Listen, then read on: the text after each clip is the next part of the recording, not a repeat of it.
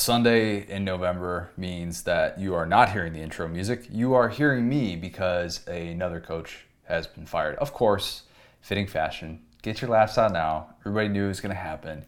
You already knew. Florida fires Dan Mullen. Of course, I recorded an entire podcast right before that.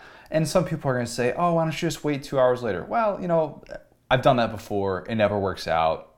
That's just inevitable. It's always going to end up this way. I'm always going to end up recording before a head coach gets fired. But nonetheless, wanted to react to that, put that at the top of this podcast. I have some stuff in the episode kind of digging into his shortcomings and what didn't work against Mizzou and just kind of more of the same of what we've seen from Dan Mullen. And this was inevitable. It was. And it got to that point over the last few weeks.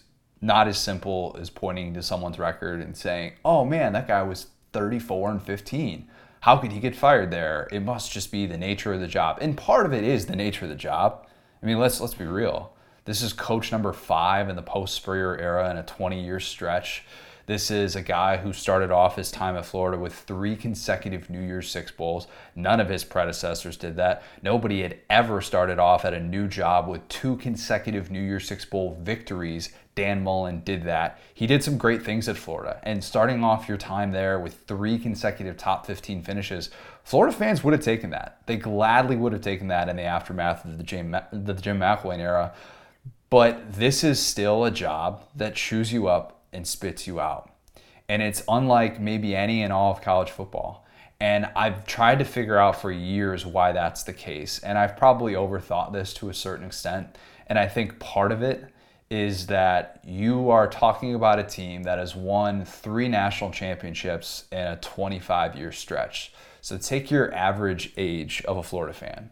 Everybody, for the most part, remembers that. Even if you're in college right now, chances are you remember Chris Leak, or maybe you at least have some sort of memories of that, and you definitely remember Tebow, right? So if we're talking about that as your average age, then you've watched Florida win national championships with 3 different quarterbacks, probably 3 different systems because the system with Chris Leak and Tim Tebow was different. And you've had 2 head coaches do that, obviously, but you've seen the ceiling. And so many programs don't even know what the ceiling looks like. And Mullen's undoing, of course, was that he wasn't going to be a guy to get you to the ceiling. And I would love to be able to replay this with a few different quarterback decisions, one of which being the original decision to go with Emory Jones instead of Matt Corral. Hindsight's 20/20 with that, and there were points last year when people were saying, oh my God, how could you have loved Matt Corral when Emory Jones looks more promising and Matt Corral keeps throwing all those interceptions? Yeah, take that for what it is. But, what about the decision this year? If Mullen goes to Anthony Richardson in game 2 and just decides, you know what, I'm not going to be loyal to Emory Jones, I'm going to go with a different guy, then does this season play out differently? We don't know. Nobody could have predicted 2 months ago that Florida's floor would be this bad. And it is this bad. Going 2-6 in SEC play is a stunning thought. And that's going to be one of those things that we're going to look back on and we're just going to be like, wow, that really happened. That really spiraled that quickly. And if Florida just always does. I don't know why. Even with Urban, where it spiraled in 2010, of course, the first year of the post-Tebow era, and all of a sudden Urban is just too burnt out. This job is too much for him. Go back to Spurrier when he left. He had players that when he told the team, the players were shocked. I mean, it was an unbelievable thing to think about a guy who was there for, 11 years, just be like, yeah, you know what? I've spent enough time in the college game. I think I'm done. I mean, they built a statue of the guy. And even he was like, yeah, a little over a decade. That's good enough for me. And that was before the SEC got to what it is today, because now that's a lifetime. But then, I mean, that's really not that long of a time to be at one specific place when you essentially have a lifetime contract. But Florida is going to do what Florida does. And I'm not blaming fans for that necessarily, because fans should have high expectations, man. Like, you have that recruiting ground. You've seen those offenses. You've seen what it's like when it's at its best. And when you feel like you have a coach who's not getting you there and he's taking you further in the opposite direction, of course you're going to be frustrated. That's natural. I don't know if there's a place in all of college football. Maybe Oklahoma is the best modern day example with the way that things have played out this year with Caleb Williams and Spencer Rattler. But I don't know if there's a fan base in all of college football who has higher expectations of their quarterback position. And it's something that I've talked to Luke Del Rio about a lot. And Luke is a bit of a college football nomad, having been at 3 different schools. He grew up around the sport, and he's seen what it's like in different areas of the country, and he's lived everywhere with obviously what his dad was. And one of the things he just said repeatedly was, man, Florida is just different. It just is. And I wonder what it's going to look like for the next coach at Florida. I really do. I don't know what direction Scott Strickland is going to go in. That's another part of this. A lot of Florida fans were saying, hey, Scott Strickland doesn't want to fire Dan Mullen. That's his guy from Mississippi State. This is trying to make his hire work. It got to the point, maybe it was after losing to South Carolina, where if you're Scott Strickland, you have to think about your own job security. It gets to a certain place where it's like, man, if I stick my neck out for this guy, I'm going to be out of a job. I thought Mullen, and I've said this before, so this isn't breaking news or anything, but I've always been told that this goes back not just to the Oklahoma game, but the way that he responded to players and their desire to protest in the Black Lives Matter movement. And from what I had been told, he didn't respond to those situations the way that you would hope a coach, a leader of young men would. And a lot of players resented him for that. And there were people within that locker room who will tell you, look, like it just didn't necessarily work out and he wasn't the personality fit. And there were a lot of people around that program who I knew grew frustrated, and understandably so. I mean, to see some of the comments, like, the comment from Diabate, where Diabate says earlier in the year about being, kind of the foot soldier, and he just kind of goes out there and goes what the coaching staff tells him what to do. I mean, that's a well-spoken dude who isn't going to necessarily fumble his words. And it felt like, man, we're doing what the coaching staff is telling us, but that's all we can really do. And if they're going to put us in bad spots, that's it. Dan Mullen decided to bring back a defensive coordinator who had his team's worst defense since the Woodrow Wilson administration. And if you're being paid as a top 5 coach in this sport, those are the things you have to avoid. You just can't do that. You have to have a higher standard of yourself. You have to have a higher standard of your program. And Dan Mullen was stubborn. And it's hard not to be stubborn when you have gotten to this level of success. That's something I feel like I've brought up a lot with Gus Malzahn and his lack of desire to shift his offense with the times, because he wrote the book on the hurry-up offense. And Dan Mullen got to this level of success by saying, my way is the best way. And at the end, it clearly wasn't. And other teams, other programs who had started over had passed up Florida. And that's a tough, tough pill to swallow. I mean, think about that. You lose games this season to Kentucky, South Carolina, and lastly to Mizzou.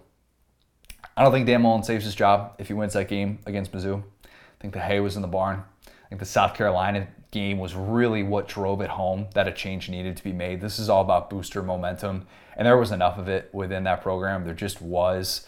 I've just kind of wonder now, what's next?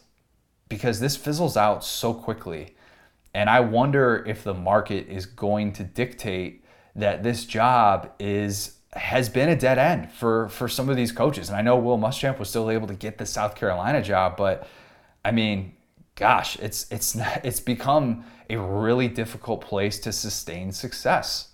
It just has. And that's not to say that it's a bad job or anything like that, but you kind of have to look at the track record at this point. And it doesn't buy you job security to win division titles, to even win national titles.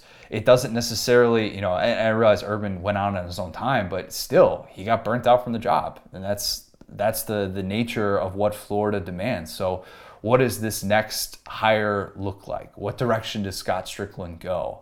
I think there are a few names that come to mind. If I've said this before, I'll say it again. I would still go to Lane Kiffin. I would still make Lane Kiffin say no. I think it's going to be really interesting to see if Brian Johnson gets an interview. I would expect he would. Somebody who was at Dan Mullen's side, was the first black offensive coordinator in the history of Florida football, and surprisingly left after last season to go take the quarterback's coach job with the Philadelphia Eagles, which was just a head-scratching move that I think was a bit telling given what we've talked about with the nature of Dan Mullen and his reputation within the program. So I wonder about those two guys. I wonder about Dan Lanning, somebody who I think could have a lot of success if given the opportunity. And think about taking away maybe Georgia's ace in the hole, right? Like what that could do to swing momentum back in Florida's favor. You wonder about that, even though we've said, oh, you got to be an offensive mind. You got to score points in Florida. That's what they love. I don't know. I think Florida fans want winning football. I think that's what they want more than anything else. I can't say that I blame them. So I'll have a lot more thoughts on the coaching search and what ultimately becomes of this. But Dan Mullen, $12 million buyout. It appears he's going to be getting all of that money. It didn't matter that he got the raise, that he got the extension going into this season, as we talked about a lot with our good friend Matt Hayes. There was still this divide, and maybe part of it's the show cause, maybe part of it is the way that he responded post-game with some of his comments, but Dan Mullen couldn't get out of his own way, and he spiraled, and now he's out of a job.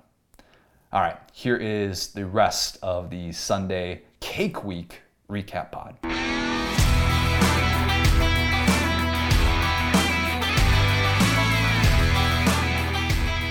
Hey, what's going on? This is the Saturday Down South podcast. I am Connor O'Gara. Okay, so Will is not going to be on this week's pod because Will woke up feeling not well at all. Will did not drink an ounce last night, and let's just say he is a bit under the weather today, so letting Will sit out this one. He texted me this morning. He's like, I would not be very useless if I came on the pod today. Totally understand. Not a big deal. So we're going solo. We do have a lot to get to. Cake Week was interesting. Not like upset filled from Cake opponents, but we did get upsets to clinch bowl eligibility in 2 of those 4 SEC games. And in the 2 other SEC games, the underdogs covered in pretty convincing fashion on the road against top 10 teams. By the way, we have an Alabama-Georgia SEC championship. Our long national nightmare is over. That's locked in for the first time in 3 whole years, so pretty historic feat there. Those 4 games, the SEC against SEC games this week, are the ones that we'll be talking about today, along with some playoff talk. And by we, I mean me.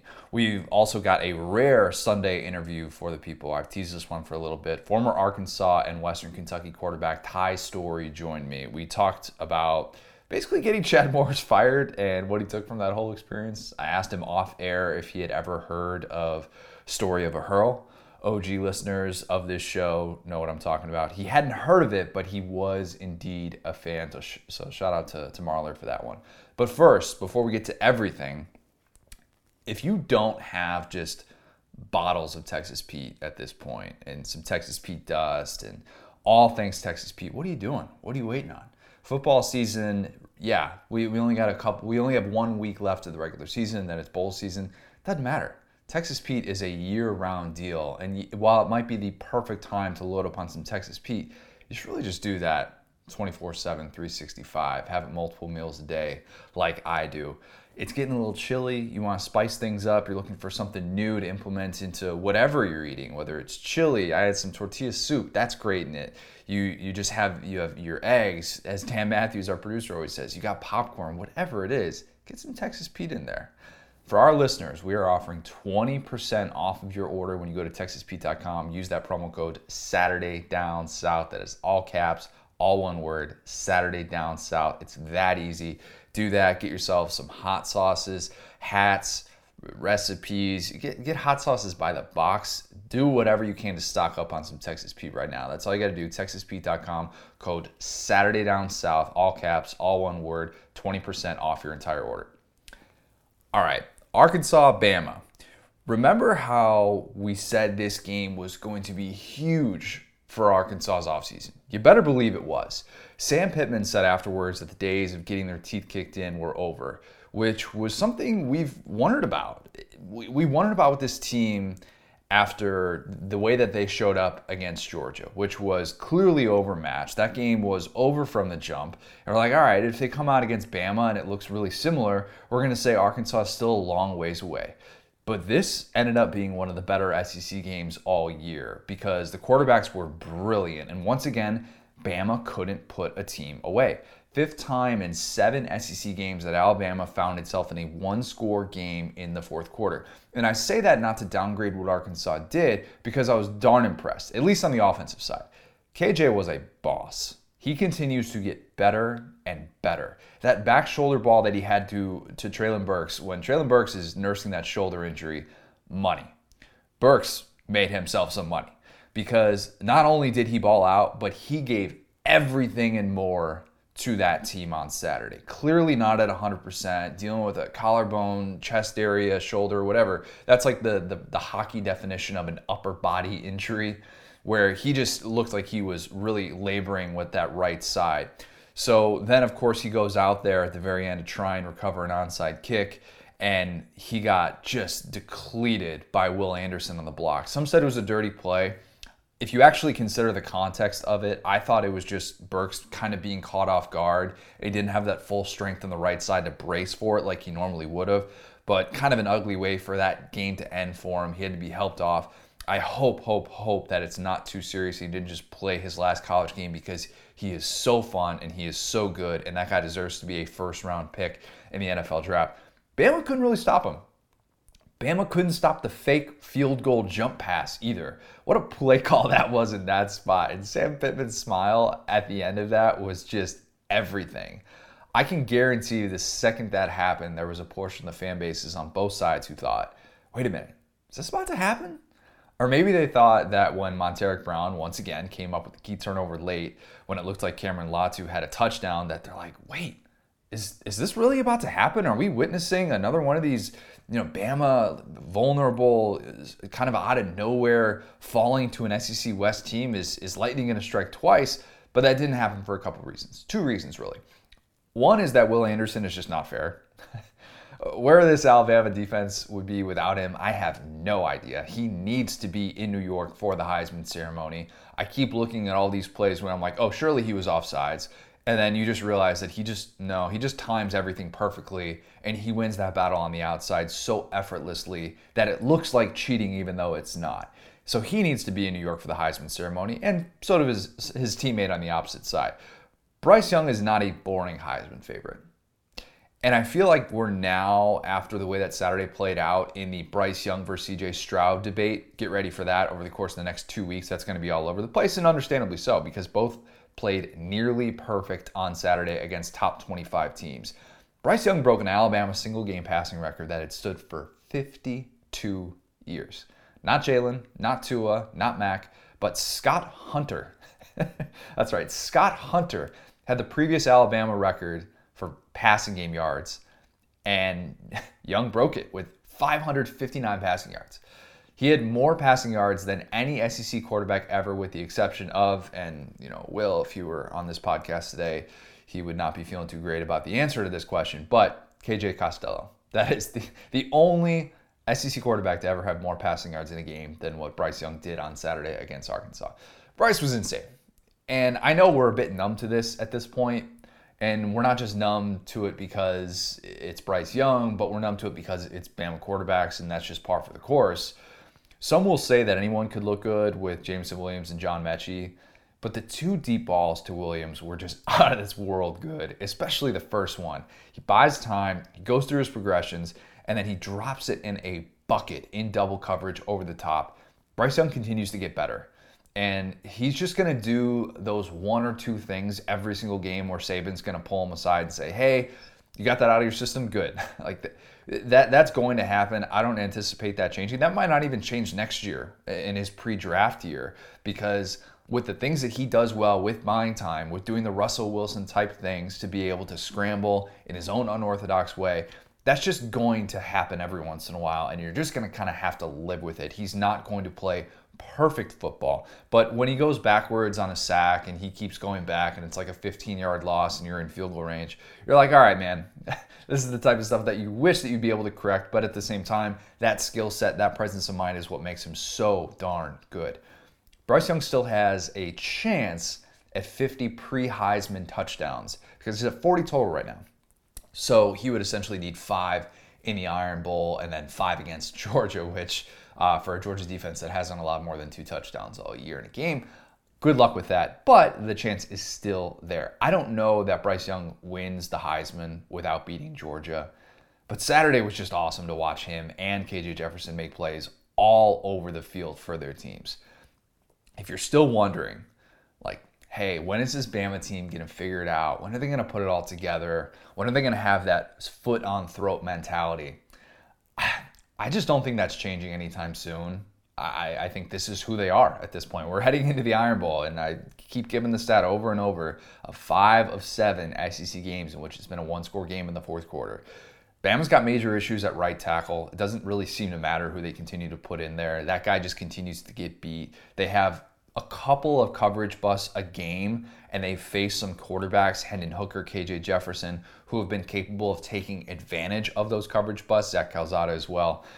They're so dependent on Will Anderson to get home, and Phil Mathis occasionally as well when he blows up a play in the backfield. Obviously, that's just the type of thing that you need to move, to keep somebody behind the sticks. But it does feel like it is so dependent on Will Anderson to get home, and every once in a while, Henry Toto will kind of make this like out of position touchdown saving tackle. I know they're all touchdown saving tackles, but it just feels like that's what he does every once in a while. But this is just who Bama is.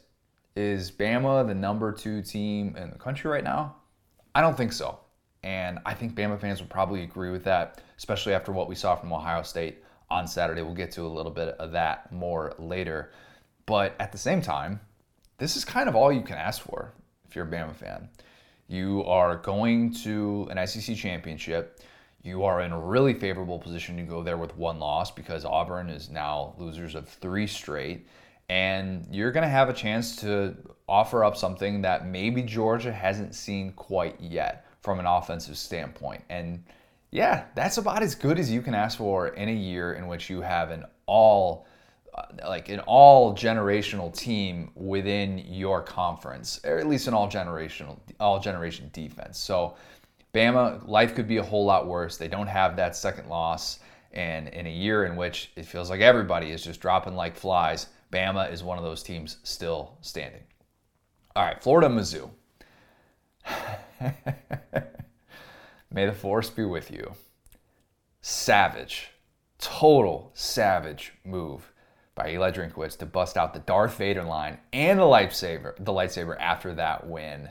Revenge win, big time. What a moment for Drink. A 2-point conversion walk-off winner to clinch bowl eligibility is rare. The fact that Drink did that play on the first overtime made up for the conservative and often frustrating play calling for most of that game, which if you search his mentions before that, Mizzou fans were none too pleased with the way that things were playing out. We're going to get to the Mullen part in a second here, but one thing on Drinkwitz real quick. That play call on the game winner was one of those, buddy, this better work type of plays. Because I bet the vast majority of Mizzou fans who saw Connor Bazelak float a pass to the end zone as he's fading away thought, oh crap, this mess of a play just cost us the football game. But why it worked was because Florida, when I questioned all week, all year, are they really going to want to tackle Tyler Beatty? They were so keyed in on stopping him, and that was, in a weird way, the key to that play. So in the first half, they shut down Tyler Beatty. I mean, make no mistake about it. They were ready to go. They deserve so much credit for that. They held him to 19 rushing yards in the first half. But in the second half, 60 minutes of Tyler Beatty is a difficult thing to stop, and he got going. I think he had over 120 rushing yards in the second half and in overtime. But why that play worked at the very end, that 2-point conversion, that all-or-nothing 2-point conversion, and why Drinkwitz knew it was going to work was because of a sequence that happened earlier in that game. When Mizzou was down 13-9 early in the fourth quarter, it's 1st and 25 from the Florida 41. Drink motions Beatty out wide, and he's got 2 tight ends set up on the right side, on the same side that Beatty's on, but they're bunched in line. So it looks like it's going to be set up for a little screen to Beatty. If you're breaking that down pre-snap, if you're breaking it down post-snap, everything suggests it's going to be a little screen to Beatty. And Florida is pressing him. So that's how the play starts out. But instead of that one tight end coming down to block the man on Beatty, he slips through into the wheel route and past the DB who has eyes on Beatty for too long. and it turns into, boom, easy. Bazelak goes over the top. It's this go-ahead touchdown. So keep that in mind, because after Mullen goes into his bag with the Philly special, which was a very brilliant play call in that spot that Mullen is not going to get credit for because he lost that game. But Mizzou scored on the second play of their overtime try on a run with Beatty. So on the 2-point conversion, Beatty lines up in the backfield, and Bazelak fakes play action and looks like he wants to target him in the flat. And they had another receiver, at least one other receiver, I believe, who kind of was drifting in that direction to the right side. Florida had 2 defenders ready for Beatty. And Zachary Carter probably wouldn't have even allowed Bazelak to get the ball over him because he was essentially untouched on that right side. Or at least he was made to believe he was untouched on that right side. But once again, the tight end faked a block on Carter and just kind of quietly slips past the defense. And this time it's Daniel Parker. He is wide open. I know that was like not necessarily the design. And we found out afterwards, Drinkwood said that Parker was Bazelak's third option, which is crazy. And you kind of get why, because it's a really slow developing play. And ideally, you would just get someone who's not prepared to tackle Tyler Beatty in the flat, or you get somebody that's one step out of position to the right side, boom, easy pitch and catch. But instead, they run this slow developing play. Somehow, some way, it's a good design, and Bazelak is able to make a play with Zachary Carter barreling down on him, and Mizzou wins the football game. That play, though, was a reminder of even when you have a struggling quarterback and nothing really seems to be working all that well, sometimes if you just have a dude who can scheme, you can give yourself a shot. Now, those are ironic words considering who Drinkwitz beat and then subsequently trolled immediately afterwards. I think Dan Mullen's gone, and look, I'm recording this at 10:25 on Sunday morning, and I will be checking my phone all day to make sure that Dan Mullen is not fired. This could be cold taked, whatever, but my guess is that they're going to let him coach against Florida State because getting to a bowl game, he probably gives you the best chance to do that. Win one more game against your rival at home doesn't make a difference. He's not coaching for his job in that game. I think that ship has sailed, if I am guessing. But you never know. You can't help but point to specific instances in this game. Mullen was just so conservative in key spots, especially with over a minute left, and you need roughly, 3 first downs to get into field goal range. And I get it, Florida was struggling in the kicking game. That's a well-documented issue. But instead, Mullen decides to wind the clock down and play for overtime, in part because he didn't trust his kicker, but really this was about not trusting your quarterback. As in the quarterback who is at the end of his 4th year in Mullen's system and actually looked okay in this game. I don't want to say Emory Jones was a world beater in this game, but he didn't look particularly bad. Mullen didn't want to push the issue. We play the results with these things, of course, because if Emory throws a pick at the end of regulation and then it sets up a game-winning field goal for Mizzou, we're going to blast Mullen and say that he should have been conservative, knowing how mistake-prone Emory was. Damned if you do, damned if you don't. Dan Mullen is now 0-7 in one-score games in the last 2 seasons. 0-7 in those spots. That is a tough look for a guy who is now 2-9 in his last 11 against Power 5 competition. Worst SEC record for Florida since expansion in 1992. Yikes. I haven't seen anyone, and I mean anyone, say the words, Mullen needs another year to figure this out. At this point, if you're Scott Strickland, it's so far in that direction that you have to be thinking about your own job security if you don't make this move. And that's what I think pushes him in this direction, because in an ideal world, I tend to think that an 8-4 Dan Mullen, a 7-5 Dan Mullen would have actually been all right. But instead, the way that it's played out, I don't think Scott Strickland's going to have a choice. Even if he doesn't want to fire Mullen, this is the spot that Florida is now in, because fans have given up hope, and there really isn't a whole lot to believe that this is going to turn around next year either. And they're going to lose a lot of pieces on defense as well, and that's going to be part of this too, and why it's going to be so difficult to just rebuild this thing overnight, especially when you go 2-6 in SEC play. Florida went from feeling so good about the way that it played against Bama to, at the end of the season, not being able to have, I think they were held under 100 rushing yards against this Mizzou run defense, who has figured things out. And Steve Wilkes deserves credit for that. So tip of the cap to Mizzou for doing that and for putting Florida in some of those tough spots. Dameon Pierce, who, as we said, was Pro Football Focus's highest graded running back in the country coming into this game, 7 carries for 7 yards in this one. Mizzou did a lot of things really, really well, and they've actually been much better against the run since the Georgia game. But Dan Mullen, I got to think he's gone. And now he gets the Sickos Committee game of the week, game of the year maybe even, where he gets to play against Florida State. Winner gets to go to a bowl game. Maybe they go to the Liberty Bowl. I don't know. But Dan Mullen just continues to sink to new lows each and every week. And I truly feel bad for Florida fans at this point. I do. I really, really do. Because it's one thing to lose games and to have a floor year. It's another to get embarrassed. And this was just a unique type of embarrassment, different than the South Carolina embarrassment, different than the Samford embarrassment, different than the Georgia embarrassment. But the wheels have fallen off in Gainesville, and I think Dan Mullen is not going to be the guy to get him on track. Auburn, South Carolina. Big, big game for bowl or no bowl. Bowl for Shane Beamer. He showed me.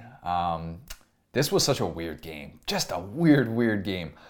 Auburn came out and looked like it was about to just steamroll South Carolina. Tank Bigsby was running like a man possessed. TJ Finley looked like the guy who torched South Carolina last year with LSU. And you were thinking, well, the Gamecocks, they're maybe just not quite ready to compete with a relatively competent team from the West.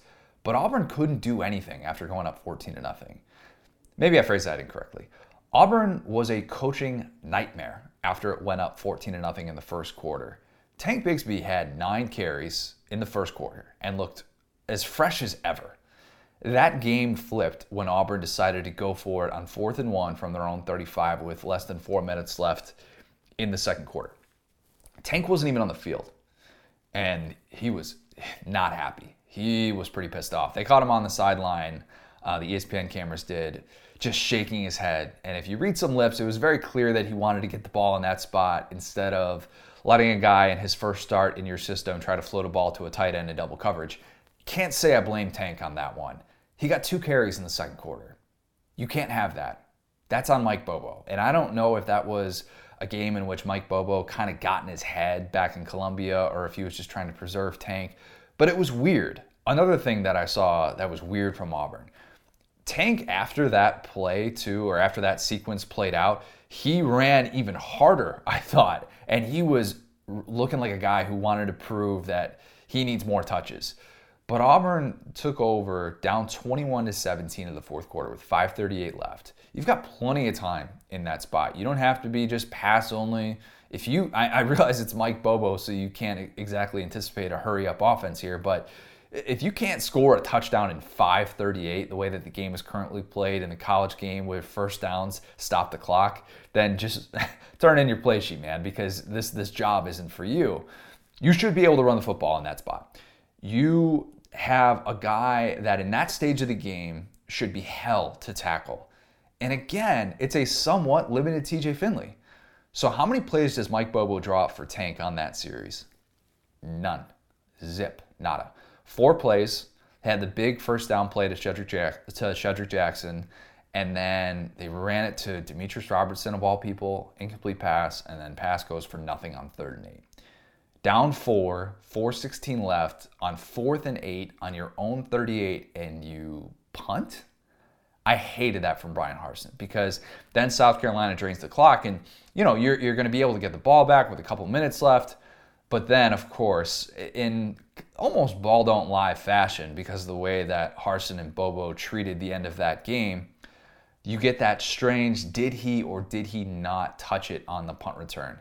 The first look that they showed, and they even on the broadcast, Robert Griffin, who gets just so animated in some of these broadcasts, you're like, buddy, you are doing your best Tony Romo imitation. You need to just take it down a notch. He's like, oh, this isn't even close. Let's just move on. What are we reviewing this for? And then you get the other angles, and you're like, well, okay, I can at least see why they're reviewing it. But I thought, all right, call on the field was that the Auburn player didn't touch it. So at least I'll get to watch Mike Bobo's horrendous attempt at a 2-minute drill. And then after several minutes, they overturned it. And I was baffled because I thought it was totally inconclusive. And I know, and my guy Brad Crawford was saying, well, you have to judge the way that the player reacted to that as well. Which, okay, I get it that he reacted to that. And some people would say he's only reacting like that unless the ball touched him. You could also just have the presence of mind and be like, oh, hey, a football is 3 inches away from touching me. I now have that sense to be able to try and get away from it. I think there was a lot of judgment on that play. And South Carolina fans might disagree. I just thought it was inconclusive. The other thing with that too, Auburn fans, be honest with yourself. Was your offense going to march down the field and score a touchdown for the first time in almost 45 minutes? Probably not. But still, you'd like to tell yourself that was the difference in that game. Auburn lost a double-digit lead for the second consecutive week. 12 second-half points in the last 4 games. Just 3 scoring drives in there. 22 drives, and you scored on 3 of them. That sucks. More turnovers than scoring drives in the last 4 Auburn second halves. That's coaching, and Brian Harsin deserves plenty of blame for losing 3 straight and 2 straight where you feel like you're in prime position, and especially with that ground game, you should not lose those games. So on the South Carolina side, here's your perspective. The stat that I always bring up is what? South Carolina came into this season ranked number 125 out of 127 FBS teams in percentage of returning production, and that was from a 2-win team. Now keep in mind, this is a team that's down to its 3rd-string quarterback. Shout out to Jason Brown, new friend of the show. And this is a first-time head coach. And South Carolina is now 6-5, and they're going bowling, having beat Florida and Auburn. Shane Beamer, suddenly in that SEC Coach of the Year conversation. After, 5 weeks ago, there were people saying South Carolina was the SEC's worst team because it needed a miracle to beat Vandy. I tip my cap to Shane Beamer, and in a week in which it was probably a little bit weird to hear that Virginia Tech stuff come up, and I'm sure that he wasn't anticipating that in his first year at South Carolina, but I thought he said and did all of the right things. Others in this business could take note of how to handle that. A certain James Franklin could learn how to do that. I think Shane Beamer and Jimbo Fisher have provided, and Mike Tomlin as well, the 3 examples for how to tell people, hey, I'm not interested in this job. I'm not going anywhere. I'm good here moving forward. And I thought responding this way and winning and seeing his emotion, all right, I know this is going to be one of those things that we as a public, will probably turn on because we're a hater society in 3 or 4 years. For now, I absolutely love watching Shane Beamer react after these games with his family. Like that, I don't have kids yet or anything like that, but I just love it when his kids just come up and they bear hug him, and his wife is just like, the dude is just like living his best life.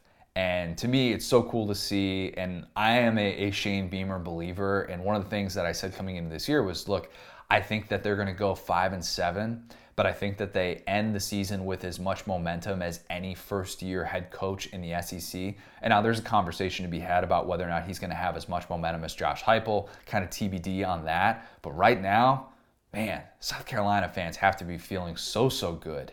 This is a great reminder, right as we head into coaching carousel season, that if you're caught up in, this guy has been an offensive coordinator for this many years, or this guy has been a head coach at this level, blah, blah, blah, blah, blah. Sam Pittman, Shane Beamer, kind of bucking that trend. And Ed Orgeron bucked that trend a couple years ago. Say what you want about him right now. But I'm just a believer that you just got to go get the right person. Just get the right person. Shane Beamer looks like the right person for South Carolina, and his fan base should be just so ecstatic that he is in Columbia because, man, what a difference a year makes. We're talking about paying $13 million buyouts to fire Will Muschamp amidst a 2-win season. Times have changed in a hurry in Columbia. All right, Vandy Ole Miss. It was the Matt Corral send-off game. We found out this week that Matt Corral is off to the NFL. So last home game for him. It's crazy to think that the guy had 2 years of eligibility left after this one. Remember, because he took that red shirt in 2018. He took advantage of the 4-game threshold, and then 2020 didn't count against anyone. But let's be honest, we knew that Matt Corral was going to the NFL. I'm an idiot for not thinking of that when I said, Lane, please sit Matt Corral. That was never going to really happen in his last home game. Matt Corral penned a nice letter to the Ole Miss faithful. Really cool to see that and the way that he was treated pregame, and seeing him and Sam Williams kind of honored in that way was really, really cool for guys who stuck it out and have now reaped the rewards of being able to stick around for the Lane Kiffin era. The plan for him on Saturday night, though, was score a bunch of points early, slide when you need to, and get out healthy for the Egg Bowl. Didn't quite happen. Not quite to the level that Lane was hoping for. Ole Miss won by 14, and they're undefeated at home this year, which Kiffin said afterwards, absolutely a feat worth celebrating. But that was a disappointing showing because you had starters out there late in the fourth quarter when ideally you would have been up 28 at half, and you would have basically said, starters, go play the first series of the second half, and then we're going to put this thing on ice, chill, we have the Egg Bowl coming up on Thursday. Matt Corral even had a bad interception in the red zone late, and Kiffin, I think, broke his headset. That was great on the call to have Tom Hart, Jordan Rogers, Cole Kubelik, our guys down there on the field, all of them down on the field there. They were like right next to Kiffin, and he slammed his headset down. That broadcast was tremendous, and I had that going the entire time. It was great to be able to hear those guys and kind of see some of those little insights that I'm sure Cole would have been able to also have that from the sideline, but you get what I'm saying. It felt like a different sort of feel to be able to kind of process some of those things in the heat of the moment. So they really did not get the game plan that they wanted to. Ole Miss didn't. The running game didn't get going, and Mike Wright, the Vandy quarterback, converted on third or fourth down a total of 12 times. Vandy held the ball for 40 minutes of this one, which that kind of explains why Ole Miss couldn't really get into a rhythm for multiple drives after that blistering start where first minute of the game they come out, they just march right down the field. You're like, this is Swiss cheese, this defense, man. They're going to just roll in this one. But the good news for Ole Miss, Corral got out without injury, and now you've got a chance for your first ever 10-win regular season against Mississippi State this week. The Egg Bowl buzz is off the charts. I saw David Johnson saying afterwards that talk about the Egg Bowl happened roughly like just a few minutes after they really closed the book on Vandy. That's how big this rivalry is. I cannot wait for it. It's going to be the first time that both teams are ranked since Dax last year in Starkville back in 2015. Should be just an incredible atmosphere. Can't wait to see that one on Thursday night. I want to talk about the Lane Kiffin-Miami rumors real quick. And I've had a rant kind of building up for a little bit now because when this came out, and it was a Slater scoop, Andy Slater tweeted that Kiffin would accept the Miami job. And I let out just the biggest eye roll ever because that is an agent-fueled scoop if I've ever heard one.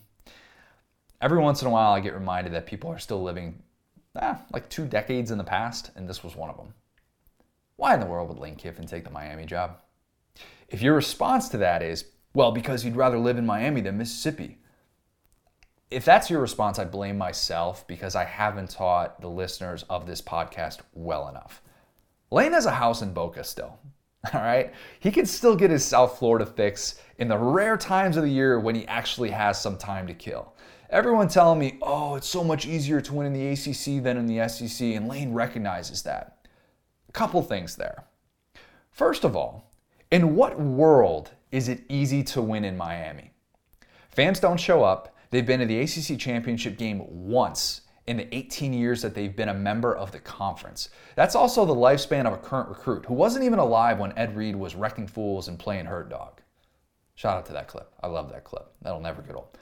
Also, do you really think that Lane Kiffin is going to be like, hey, you know what? After spending 2 years at Ole Miss and having this great year too, I have processed now that it actually is harder to win in the SEC than I thought, and I'm just going to bounce for the ACC.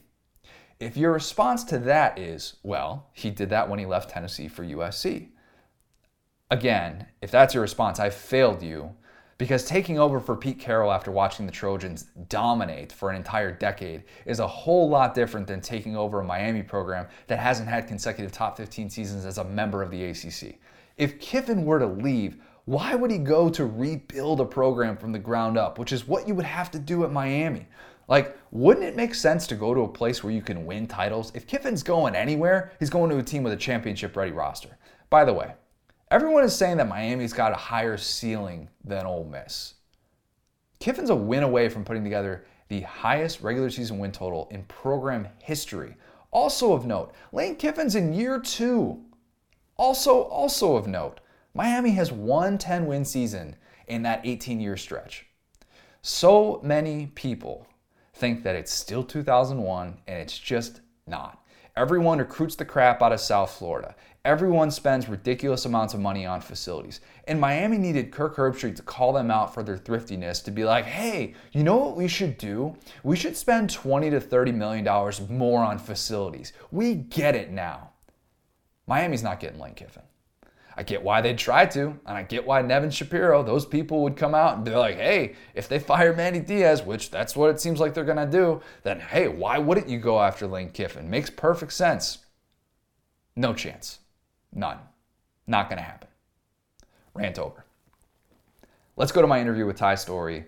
Figured the timing of this would be good considering that was supposed to be a cupcake week game for Arkansas against Western Kentucky back in 2019, and Ty Storey just took a machete to the Chad Morris era, and it turned out to be the last call for Chad Morris. So we talked about that, why the Morris offense just didn't work, and some other stuff, having seen that bizarre era of Arkansas football up close and kind of what it's like to be able to step back and see it now and see what Sam Pittman's doing. So here is Ty Storey. I'm now excited to be joined by a very special guest. It is former Arkansas quarterback and former Western Kentucky quarterback, Ty Storey. Ty, you're back in the state of Arkansas as a coach, but do people associate you more for being at Western Kentucky because of the success that you had there, or for your time spent at Arkansas? Man, it's pretty even, just probably depending on who I'm with or who I'm talking to. But I know a lot of people up here still obviously remember me from my days at Arkansas. It's kind of funny. Some of my kids were actually showing me pictures of like times they came to an Arkansas game or they got a picture with me or something. So it's I'd say it's pretty even. Just depends on what it is. Obviously, going back and beating Arkansas, that was probably the most memorable moment that people remember me for. But pretty even.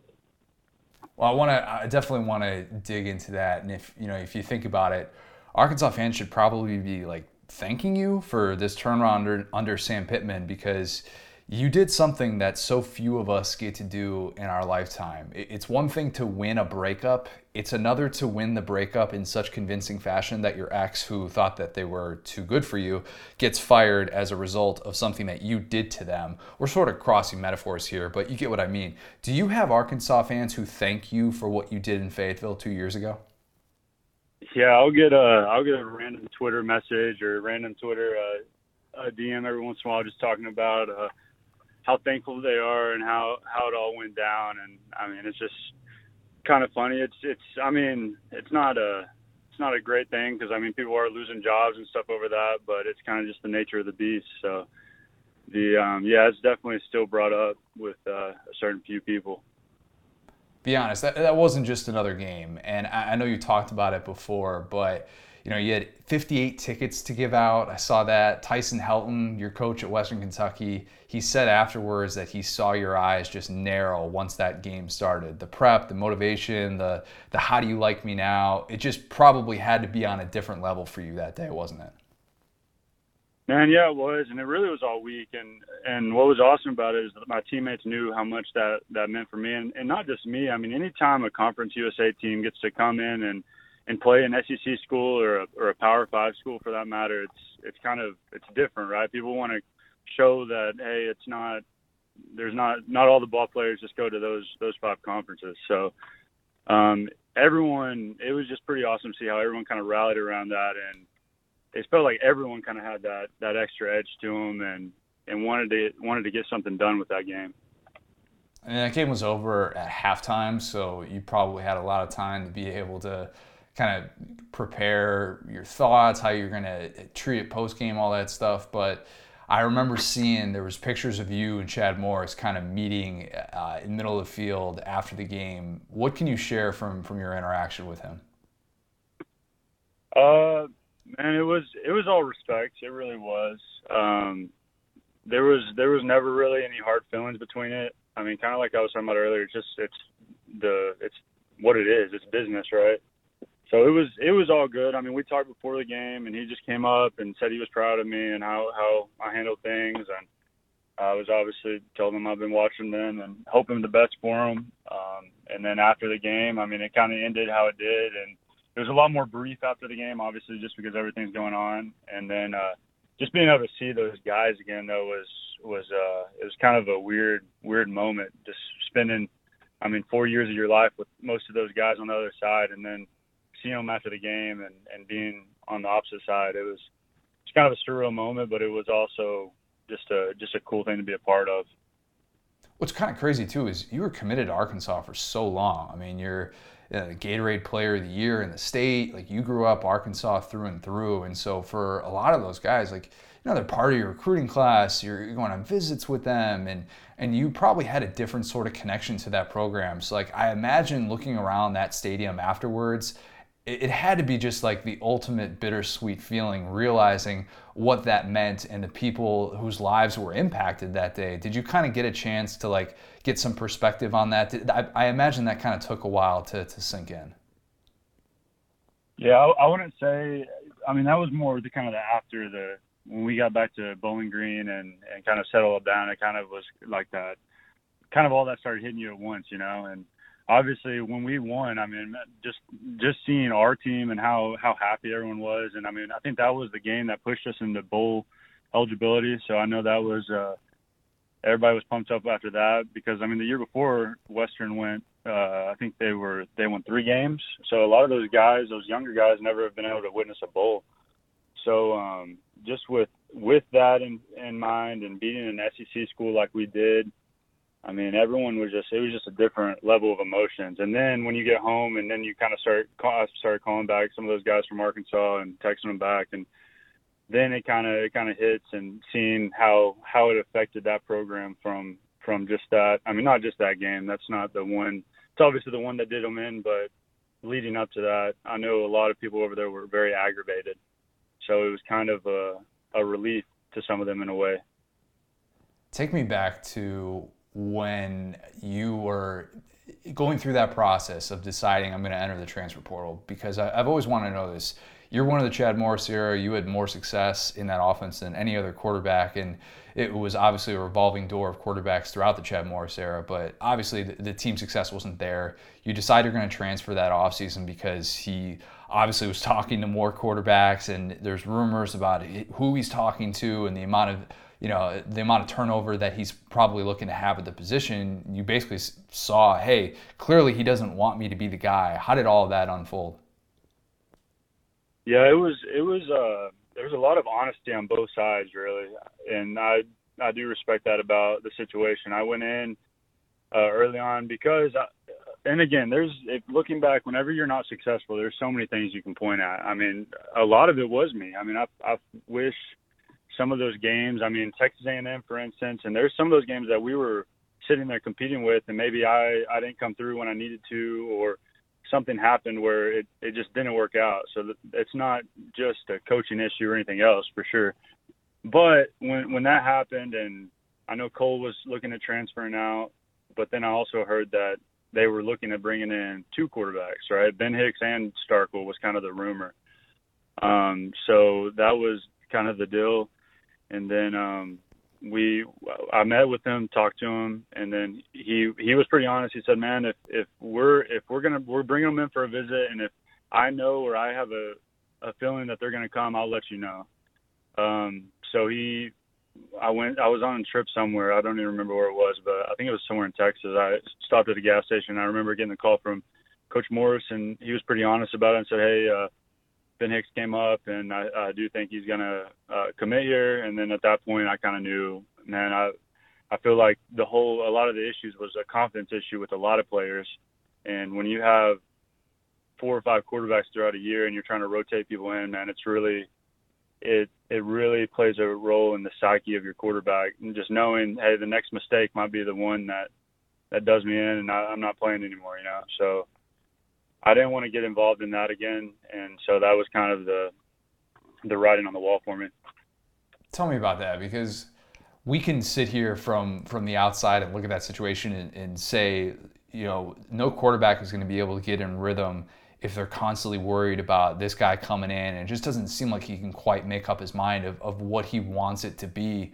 But what was the most frustrating moment during that season of kind of the yo-yo mentality with the quarterback situation, where you're just like, man, enough is enough. Like, let me just get my reps here, or just tell me I'm not the guy. Let's figure this out. Yeah, I mean, it was.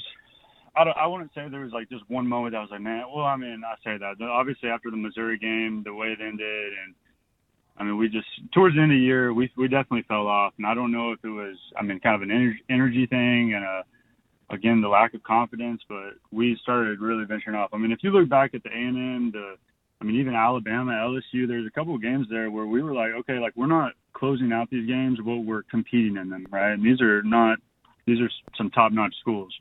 So there was some confidence there for a while, and then something happened, and we just lost all mojo. And again, trying to point your finger at what it was is tough to do. But I would say, I mean, with that being said, I don't know if I would have gotten a shot if he didn't try to do the yo-yo effect, because so in late summer I was doing I don't know if you've heard of driveline baseball, but it's kind of an arm mechanic thing to try to just strengthen your arm, and I was probably pushing myself a little much, and I ended up getting some bicep tendonitis. So having to battle through that early on the year, I think that's kind of what did me in, probably, because there would be days where I would come in and I just didn't frankly have what I normally have on the ball, right? So going in, losing the battle to Cole Kelly, but when we lost it was pretty neck and neck. So his idea was, we're going to go the first 3 series with Cole, and then you're going to come in that 4th series and just see what you can do. And obviously, when that happened, when I came in the 4th series, we didn't really move the ball. And then right when I came in, it just all started clicking for us. So I thought that's kind of what would win me the job, and I thought that would carry over. But then a week later, we go to Colorado State, and we're back to the same thing where we're trying to go back and forth. So I mean, just the whole mental part of that, of being the guy. Okay, now you're the guy. Now you got to keep the job, but this one drive could be the one that ends it. I mean, that really plays a factor in how you play. I mean, and it's in anything. I mean, that's in the real world and jobs. If you're constantly having to look over your shoulder and think, man, this could be my last screw up, it's definitely tough when you don't have that confidence there to start with. You said that he was honest with you, and there have been a lot of different things that have kind of come out about his personality and whatnot, but what was your relationship like with Chad Morris? Like, compare it to when he gets there and you were a Bielema era recruit, and compare that to kind of how things developed with him. Did you feel like you could go into his office and talk to him and say, hey man, like, I'm not really feeling this rotation thing right now. I'm not really liking what we're dialing up on offense. Was there an open line of communication, or did it kind of feel like that was closed off? I would say it was probably pretty open. I mean, it wasn't. Now, obviously, I wouldn't go in there and start criticizing the play calling. Probably that'd be hard I'll to just do with anybody. Yeah, that's probably a good way to find the bench real quick. But what was cool about that is, I mean, my whole plan was always I would obviously wanted to go to the NFL. That was kind of the plan number one, like everyone is, and then plan number 2 was going to be, I'm going to go be a coach. So what was really cool about Coach Craddock and Coach Morris is they would let me come in the offensive meetings and kind of see firsthand how it was handled behind the scenes, you know. So, I mean, to say they completely closed me off or we didn't have a great relationship, I don't think that's the truth behind it. But, I mean, at the same time, so there's plenty of stuff that you can point to and be like, man, like, that might have been the thing that lost us a game there, you know, or maybe how I played. So it probably just depends on who you're talking to in that scenario. I asked that because there was that report that came out from the Inside the Team Twitter account right before 2019 SEC Media Days that a former Arkansas player, there was this quote, Chad Morris did not try to develop any type of relationship with his players. Players hardly hear from him or see him unless there is a camera rolling. He constantly says one thing but then does another. When you hear that now, having not only been a few years removed from it, but also having played at Western Kentucky, now you've been on a coach on the other side of that relationship as well. Would you say that anonymous quote is fair, unfair, or a little bit of both? I would say a little bit of both. The reason I say that is there was a thing, and this is what kind of you respect about Coach Pittman. I was with Coach Pittman for a little bit, and seeing how he kind of handled when he came in and comparing it to Coach Morris, I could see where some people would get rubbed the wrong way, and some people did. I mean, you heard in the locker rooms, right? Some things were said in the media that was kind of had a feeling that, hey, now's not the time to win. We got to wait till we get our recruiting, our guys in here. And hearing that as a player that's already there and knowing you're not the guys they're talking about, it does. I mean, it affects you. So I do think that was one thing that lost a lot of guys early on. And I mean, you could see, and with this being said, I mean, I know I'm not. It's not me not trying to step on toes or anything, but at the same time, you can see both sides of it. I mean, they were trying to. They went out and recruited really well. I mean, they really did. You look at some of the guys they have now, and I mean, those are really Morris recruits. I mean, and some of them are in-state guys like Burks and some of the other guys, but that was kind of part of it. But yeah, I could see where some guys would get frustrated, but you could go back to Bielema, and there's going to be some guys that were frustrated with how that was handled too. Moral of the story is when it doesn't go right, there's going to be some complaints and some things that come out that probably aren't so good. It's reality, but it sucks. That's the way that. And from the outside, obviously I have a different perspective on it than you do, but you're exactly right. And so many programs right now across college football are dealing with that. We're seeing all these coaches that get fired mid-season, and I always come back to, yeah, I get it from the business standpoint, but you're basically telling so many of those veterans in that locker room, hey, we're punting on this year. We're kind of giving up on this. And you could say the pushback is, well, win more games. It still doesn't change your week-to-week desire to compete and to want to fight for a head coach. So when you make that decision and decide, all right, they're bringing in Ben Hicks, I got to find a place I'm going to be able to play, because clearly, even if I do stay here, it could be from one series to the next. You don't really know what to expect. In my head, I just always tell myself that you made your transfer decision strictly based on getting the chance to play against Arkansas. Two things. First, tell me that's exactly what happened, and if it didn't, please tell me your reaction when you saw that Arkansas was on Western Kentucky's schedule. I mean, probably not solely based on that, but I did check out the schedule, and they made sure to let me know when they were talking to me that we do play Arkansas and we do go back to Donald W. Reynolds Stadium, and you are going to have a chance to get a little back at them a little bit. So to say it was based solely on that, probably not completely true, because I knew the success that some of those coaches at WKU has had and how they kind of had a lot of things in place that looked good. A lot of it being some veteran players that weren't necessarily their guys, kind of like what we were talking about, but they've had success in the past. So, yeah, kind of, I guess. You can, if you want, if it makes it a better, we can go with that.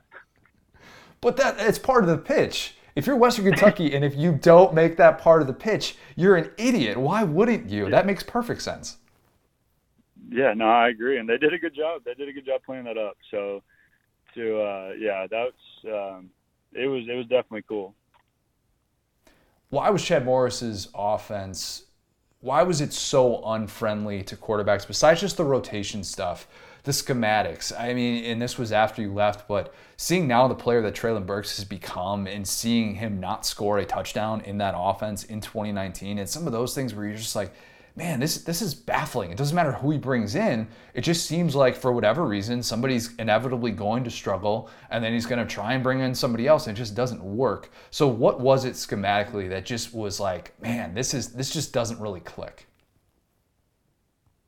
Yeah, I've kind of thought about that, and I think honestly, and again, there's time and places for any type of play. I mean, especially when you're talking about college type level coaches, there's they know what they're doing in a sense, right? Now the biggest issue I think we ran into was a lot of Coach Morris's offense is RPO driven. So he would call it red balls, and that's like we're going super fast type plays. And the whole part of RPOs is trying to find your numbers, right? The issue when you start doing that is when teams like Alabama or LSU or, I mean, most everybody in the conference, besides some of the Mississippi schools, was they would just go man free. So your numbers games go out the window. I mean, everyone's just one-on-one at that point. And it's not like it's cover four to the field. The backer's kind of tucked in. We got numbers out there if we get out a quick bubble instead of running it, right?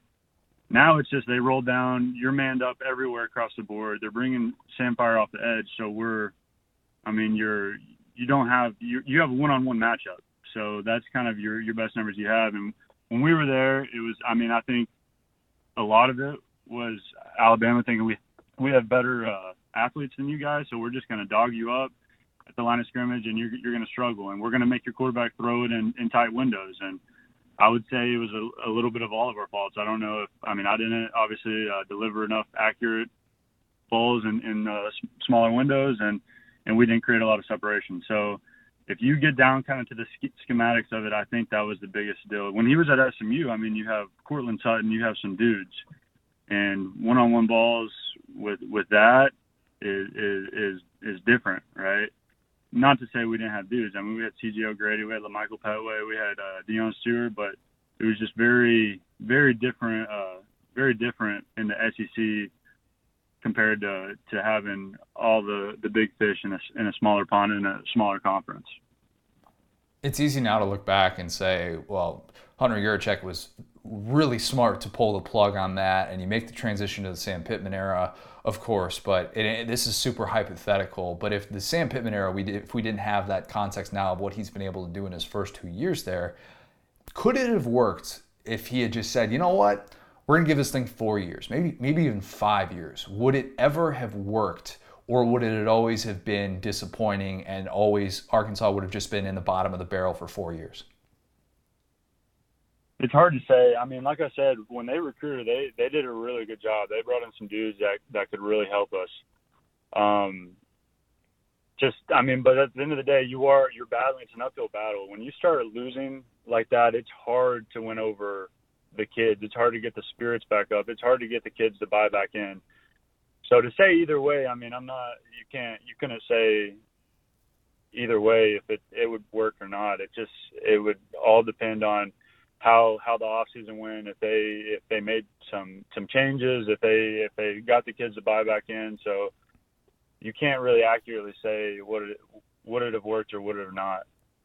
I know a lot of kids which again, when you lose, kids are gonna be down, and to find a way to get them to buy back in, that's probably the hardest part in coaching in my short few years that I have coached. It's really hard. And being around players in general, I mean, when morale's low and we're losing ball games, man, you got to be really creative and really find ways to do it. When you have an established program, I'm not saying it's easy, but it is definitely a lot easier to keep that momentum going than when you're struggling every week to put points on the board and guys are scoring on you left and right, and players are getting upset, players are transferring out, players don't feel like they have the or you're not giving them the confidence you need. It's uphill battle, that's for sure. So is that your way of saying Club Dub was actually a good idea? Man, I was never around it for Club Dub, so I don't know anything about it. I mean, we kind of had our own version of Club Dub in our few wins we did have after leaving the facilities, but I don't know much about Club Dub besides the fact that from the short videos I did see. But looking back on it, not working, probably one of the ideas we'll have to throw out in the future. Yeah. Well, as a fan of the Chicago Bears, who also had a Club Dub, I'd like to just permanently punt on Club Dub. Let's leave that for somebody else. Club you Dub became known. Say that again. Sorry about that. Club Dub has not had too much success, it looks like. So I don't know. I'm kind of with you. You got to take it into account and see how it's working, take the statistics from it. Amen. Amen. You became known for playing a pivotal role in the Chad Morris era, but you're a 4-star recruit who turned down places like Alabama and Auburn. Is there a Bielema story that stands out, maybe during the recruiting process? Oh, man, it's been a long time since I thought about a Bielema story. Man, I don't know. I don't know, like, any good stories. Now Bielema was a player's coach. He really was. A lot of players loved playing for him. I mean, obviously he loved his big O linemen. He treated those guys really well. For just a Bielema story in general, it's kind of hard to come up with one if you just don't know who he is. He's a dude that is going to be able to recruit those O linemen because, I mean, those are the guys he bonds with. So being around that and seeing how he treated those guys and kind of his way to go around things, he was pretty laid back and pretty funny at times. So I don't know. Are you very familiar with Bielema? Oh, I am, having followed the Big Ten for a long time. I mean, I know of Bielema well, and it seems like he's just such a unique guy in this sport. But I wish we could have seen him a little bit longer in the SEC in the way that it kind of flamed out with him getting fired before he even got to step off the field. I wanted more Bielema stories, so that's why I always find myself wanting to ask former players about that.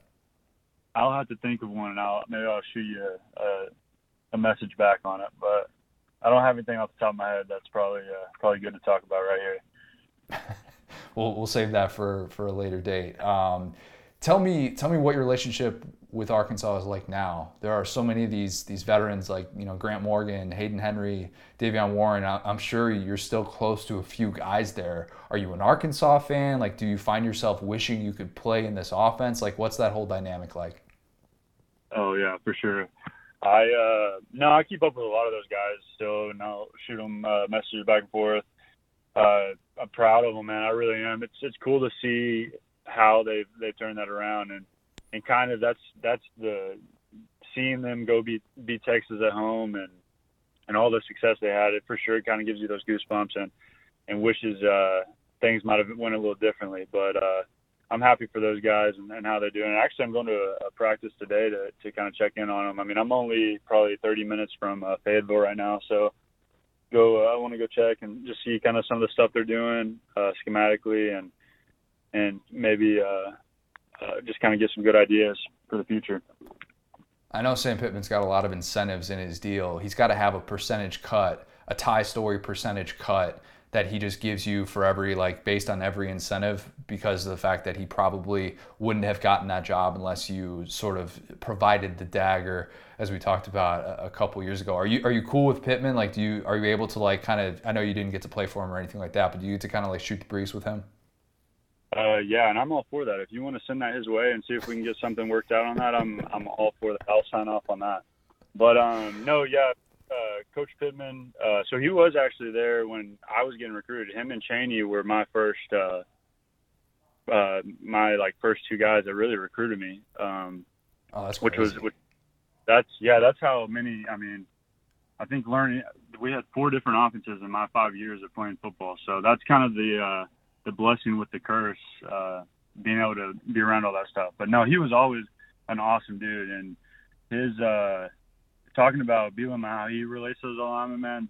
Pittman's on just completely different, man. He could go into inner city Miami and talk to those guys, and they would come out loving the man. And then he could go to the most rural part of Texas and talk to that guy and completely come out loving that dude. So there is no doubt when they hired Pittman, I know a lot of my buddies from college are obviously O-linemen, and they were all hyped for him.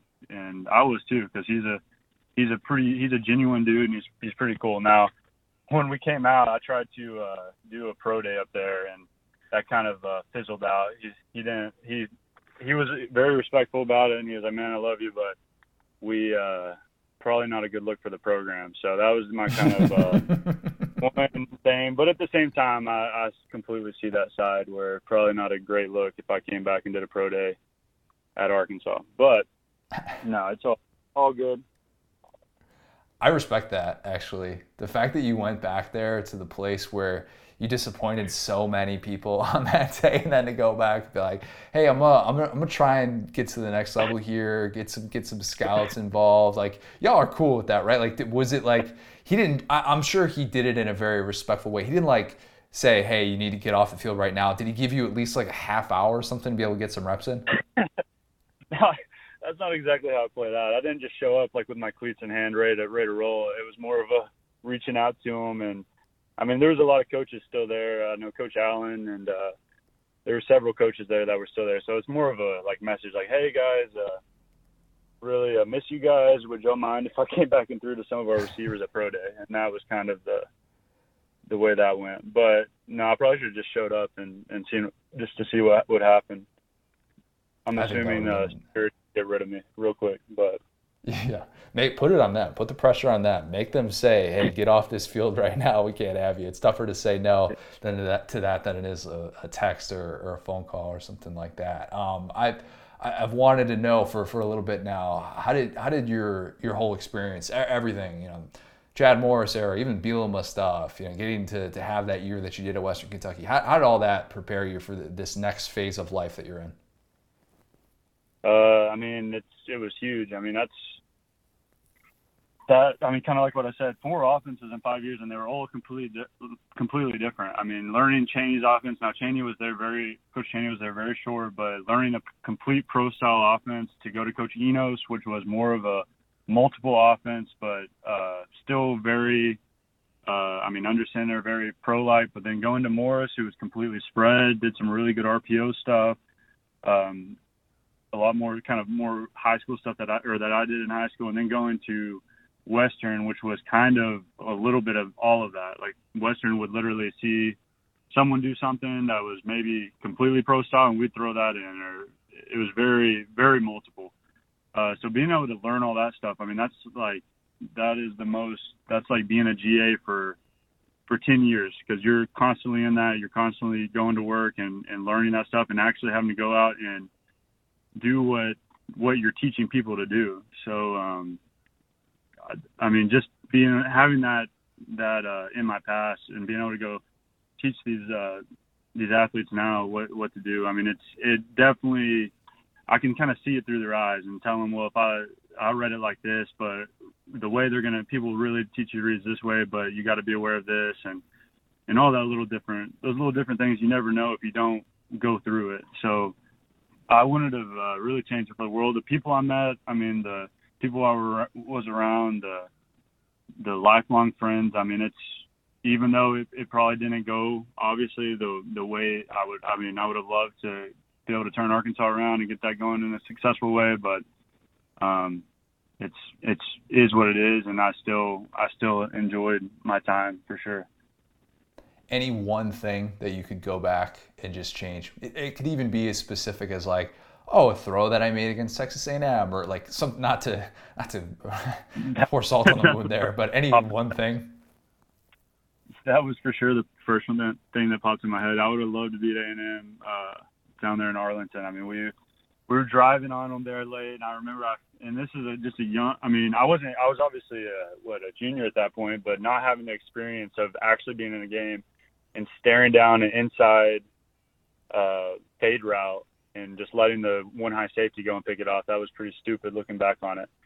That would definitely be one thing. But I mean, there was, I mean, besides those couple little plays here and there, I mean, I don't think I would have really done much else too different. I mean, Arkansas was my home state. I mean, I wanted to go play at that point. People always ask me, why would you go there when you had offers from Bama and Auburn and all these other places? But at that point, when I got there, we just beat Texas in the Texas Bowl. It kind of felt in a way like what it feels now, where it's kind of on the up and up. Probably not to the same degree as now. They've had a little more success, but it was kind of up and coming, and being the home state kid, I mean, it was kind of hard to pass that up at that point. So, yeah, I mean, it's just kind of how it played out, and that's just life for you sometimes. You got to roll with the punches. You're not wrong about that. Ty, I really appreciate the time, man. Best of luck with everything you've got going on. Hoping nothing but success moving forward with everything, with coaching, with life, and everything. Wishing the best for you, man. Man, I really appreciate it. You need anything, holler. Let's close out with predicting some playoff rankings. It was a very interesting Saturday at the top of the playoff rankings with how well Ohio State played in a game that, quite frankly, should have pushed them. I thought was going to push them. It was a job that they did, being able to get that early lead. Buckeyes looked legit. And obviously, we knew there was going to be some sort of shakeup within the top 6, top 7. You get to see Oregon lose that game. Oh, God, lock of the week. I just remembered. That's not good. That didn't even come close. Couldn't even text Joe Moorhead and be like, hey, man, points would be good right about now. Didn't want to go there, but Oregon is going to fall way outside of the top 4. So let's predict some playoff rankings. Number 1, I've got Georgia. Of course, I think the Dogs are 1 win away from having a playoff bid locked up. And against the Georgia Tech team that just got steamrolled by Notre Dame, I expect that to be a walk in the park for the Dogs. They'll have a playoff bid locked up by the time they reach Atlanta. Number 2, I think Alabama's going to stay there. And I think they're going to stay there because you still beat a top 25 team. Alabama hasn't had this loss per se that would drop them back. And I think at this point, that's really the only thing that will drop them according to the selection committee. And then number 3, I'm going to actually give them their praise. I think Ohio State should be 3. They finally beat that quality top 10 team, and they beat them like a drum. That game was over from the end of the first quarter. I mean, it was quite the offensive statement, and I am now really fascinated to see what they could potentially do against Georgia. More on that in a second here. I think Cincinnati comes in at number 4. I think for the first time in the history of the playoff rankings, we see a group of 5 team ranked in the top 4. And I think the Bearcats deserve that after, on a smaller scale. They just clubbed SMU, a game that some people were saying was going to be really tricky. Maybe it's going to go down to the wire. Cincinnati got all those style points that they've been lacking in recent weeks. So I think the Bearcats come in at 4. And then Michigan, who pounded Maryland on the road, at number 5, which sets up a great matchup to end the season with Ohio State and Michigan, both of which with Big Ten championship hopes on the line, with college football playoff hopes on the line. That's going to be the game of the week in college football. And then 6, I think Notre Dame will come in. Irish should keep winning, man. They just keep winning. Only one loss, of course, the home loss to Cincinnati. And then I think Oklahoma State at 7 is intriguing because I'm not ruling out Oklahoma State winning out and making the playoff. Winning out is still going to be difficult because they're going to have to win against, I think they would have to win against Oklahoma and then either Baylor or Oklahoma the way that plays out. I guess that would be Baylor then. They would have to beat in the Big 12 championship. So I would assume that it's going to be a difficult road, a road similar to the one that Oregon just faced and ultimately wasn't able to navigate through by virtue of getting shellacked by Utah. At 8, I have Baylor, and then 9, I have Ole Miss. I think Ole Miss will still be ranked behind Baylor. It didn't really show a lot against Vandy, but they're in position to be able to move up into the top 10 by virtue of having just 2 losses and having a couple of nice wins there, even though I think that you can make the case that there are some 2-loss teams with better resumes like Oregon, who Oregon has the Ohio State win, but I just think after the way that they lost to Utah, they come in at number 10 and Ole Miss maybe gets the benefit of the doubt. Okay, Ohio State now looks like a legit competitor for Georgia. And maybe they won't be, but it's because of how they can beat you. That was something. And we knew this group of receivers was special with Chris Olave, Garrett Wilson, and Jackson Smith-Njigba, and they looked the part. I mean, they all went over 100 in this game. Like, they're all probably going to get to 1,000 yards this year, which is just nuts. This is an Ohio State team that can do all of the things that we at least have questions about with Georgia. That doesn't mean that they're necessarily going to beat Georgia. But what did we talk about with Tennessee? What would it look like when you actually are able to put some pressure on the likes of Darian Kendrick and Kaylee Ringo, and a game in which you probably wish you could have Tyke Smith, the West Virginia transfer who's out for the year. Can Ohio State potentially exploit that? Will Ohio State get the chance to exploit that? I think if Ohio State wins out, they could be in that spot for a number 2 seed. And if Georgia wins out, they would be in that number 1 seed. So maybe we're talking about a college football playoff national championship. We'll kind of wait and see. It's kind of weird to think that we haven't seen these 2 teams play in the playoff era. despite the fact that everybody kind of links them together and we associate them so closely, we haven't seen that matchup. I now find myself saying, that's what I want to see. I actually want to see that even more than Georgia-Bama, and maybe part of that is because it feels like we've seen that repeatedly. We even just saw it last year, albeit with the Georgia offense in a different place, albeit with the Georgia defense in a different place. But that's the one that I now find myself hoping that we get, because it is starting to feel like the two best teams in college football. And if Ohio State actually looks competent against the run, Kenneth Walker held to 25 rushing yards on 6 carries. That was a little bit game script, very much game script. It's kind of hard to run the ball when you're down 28-0. But Ohio State now finally looking the part, now finally worthy of being ranked in the top 4. I think this is all just shaping up perfectly for Cincinnati. I really do. Because Notre Dame keeps winning. Houston won again. They won again on Friday night. I don't think a 2-loss Ohio State or Michigan team who doesn't even play for a Big Ten championship has enough quality wins to steal a bid from Cincinnati.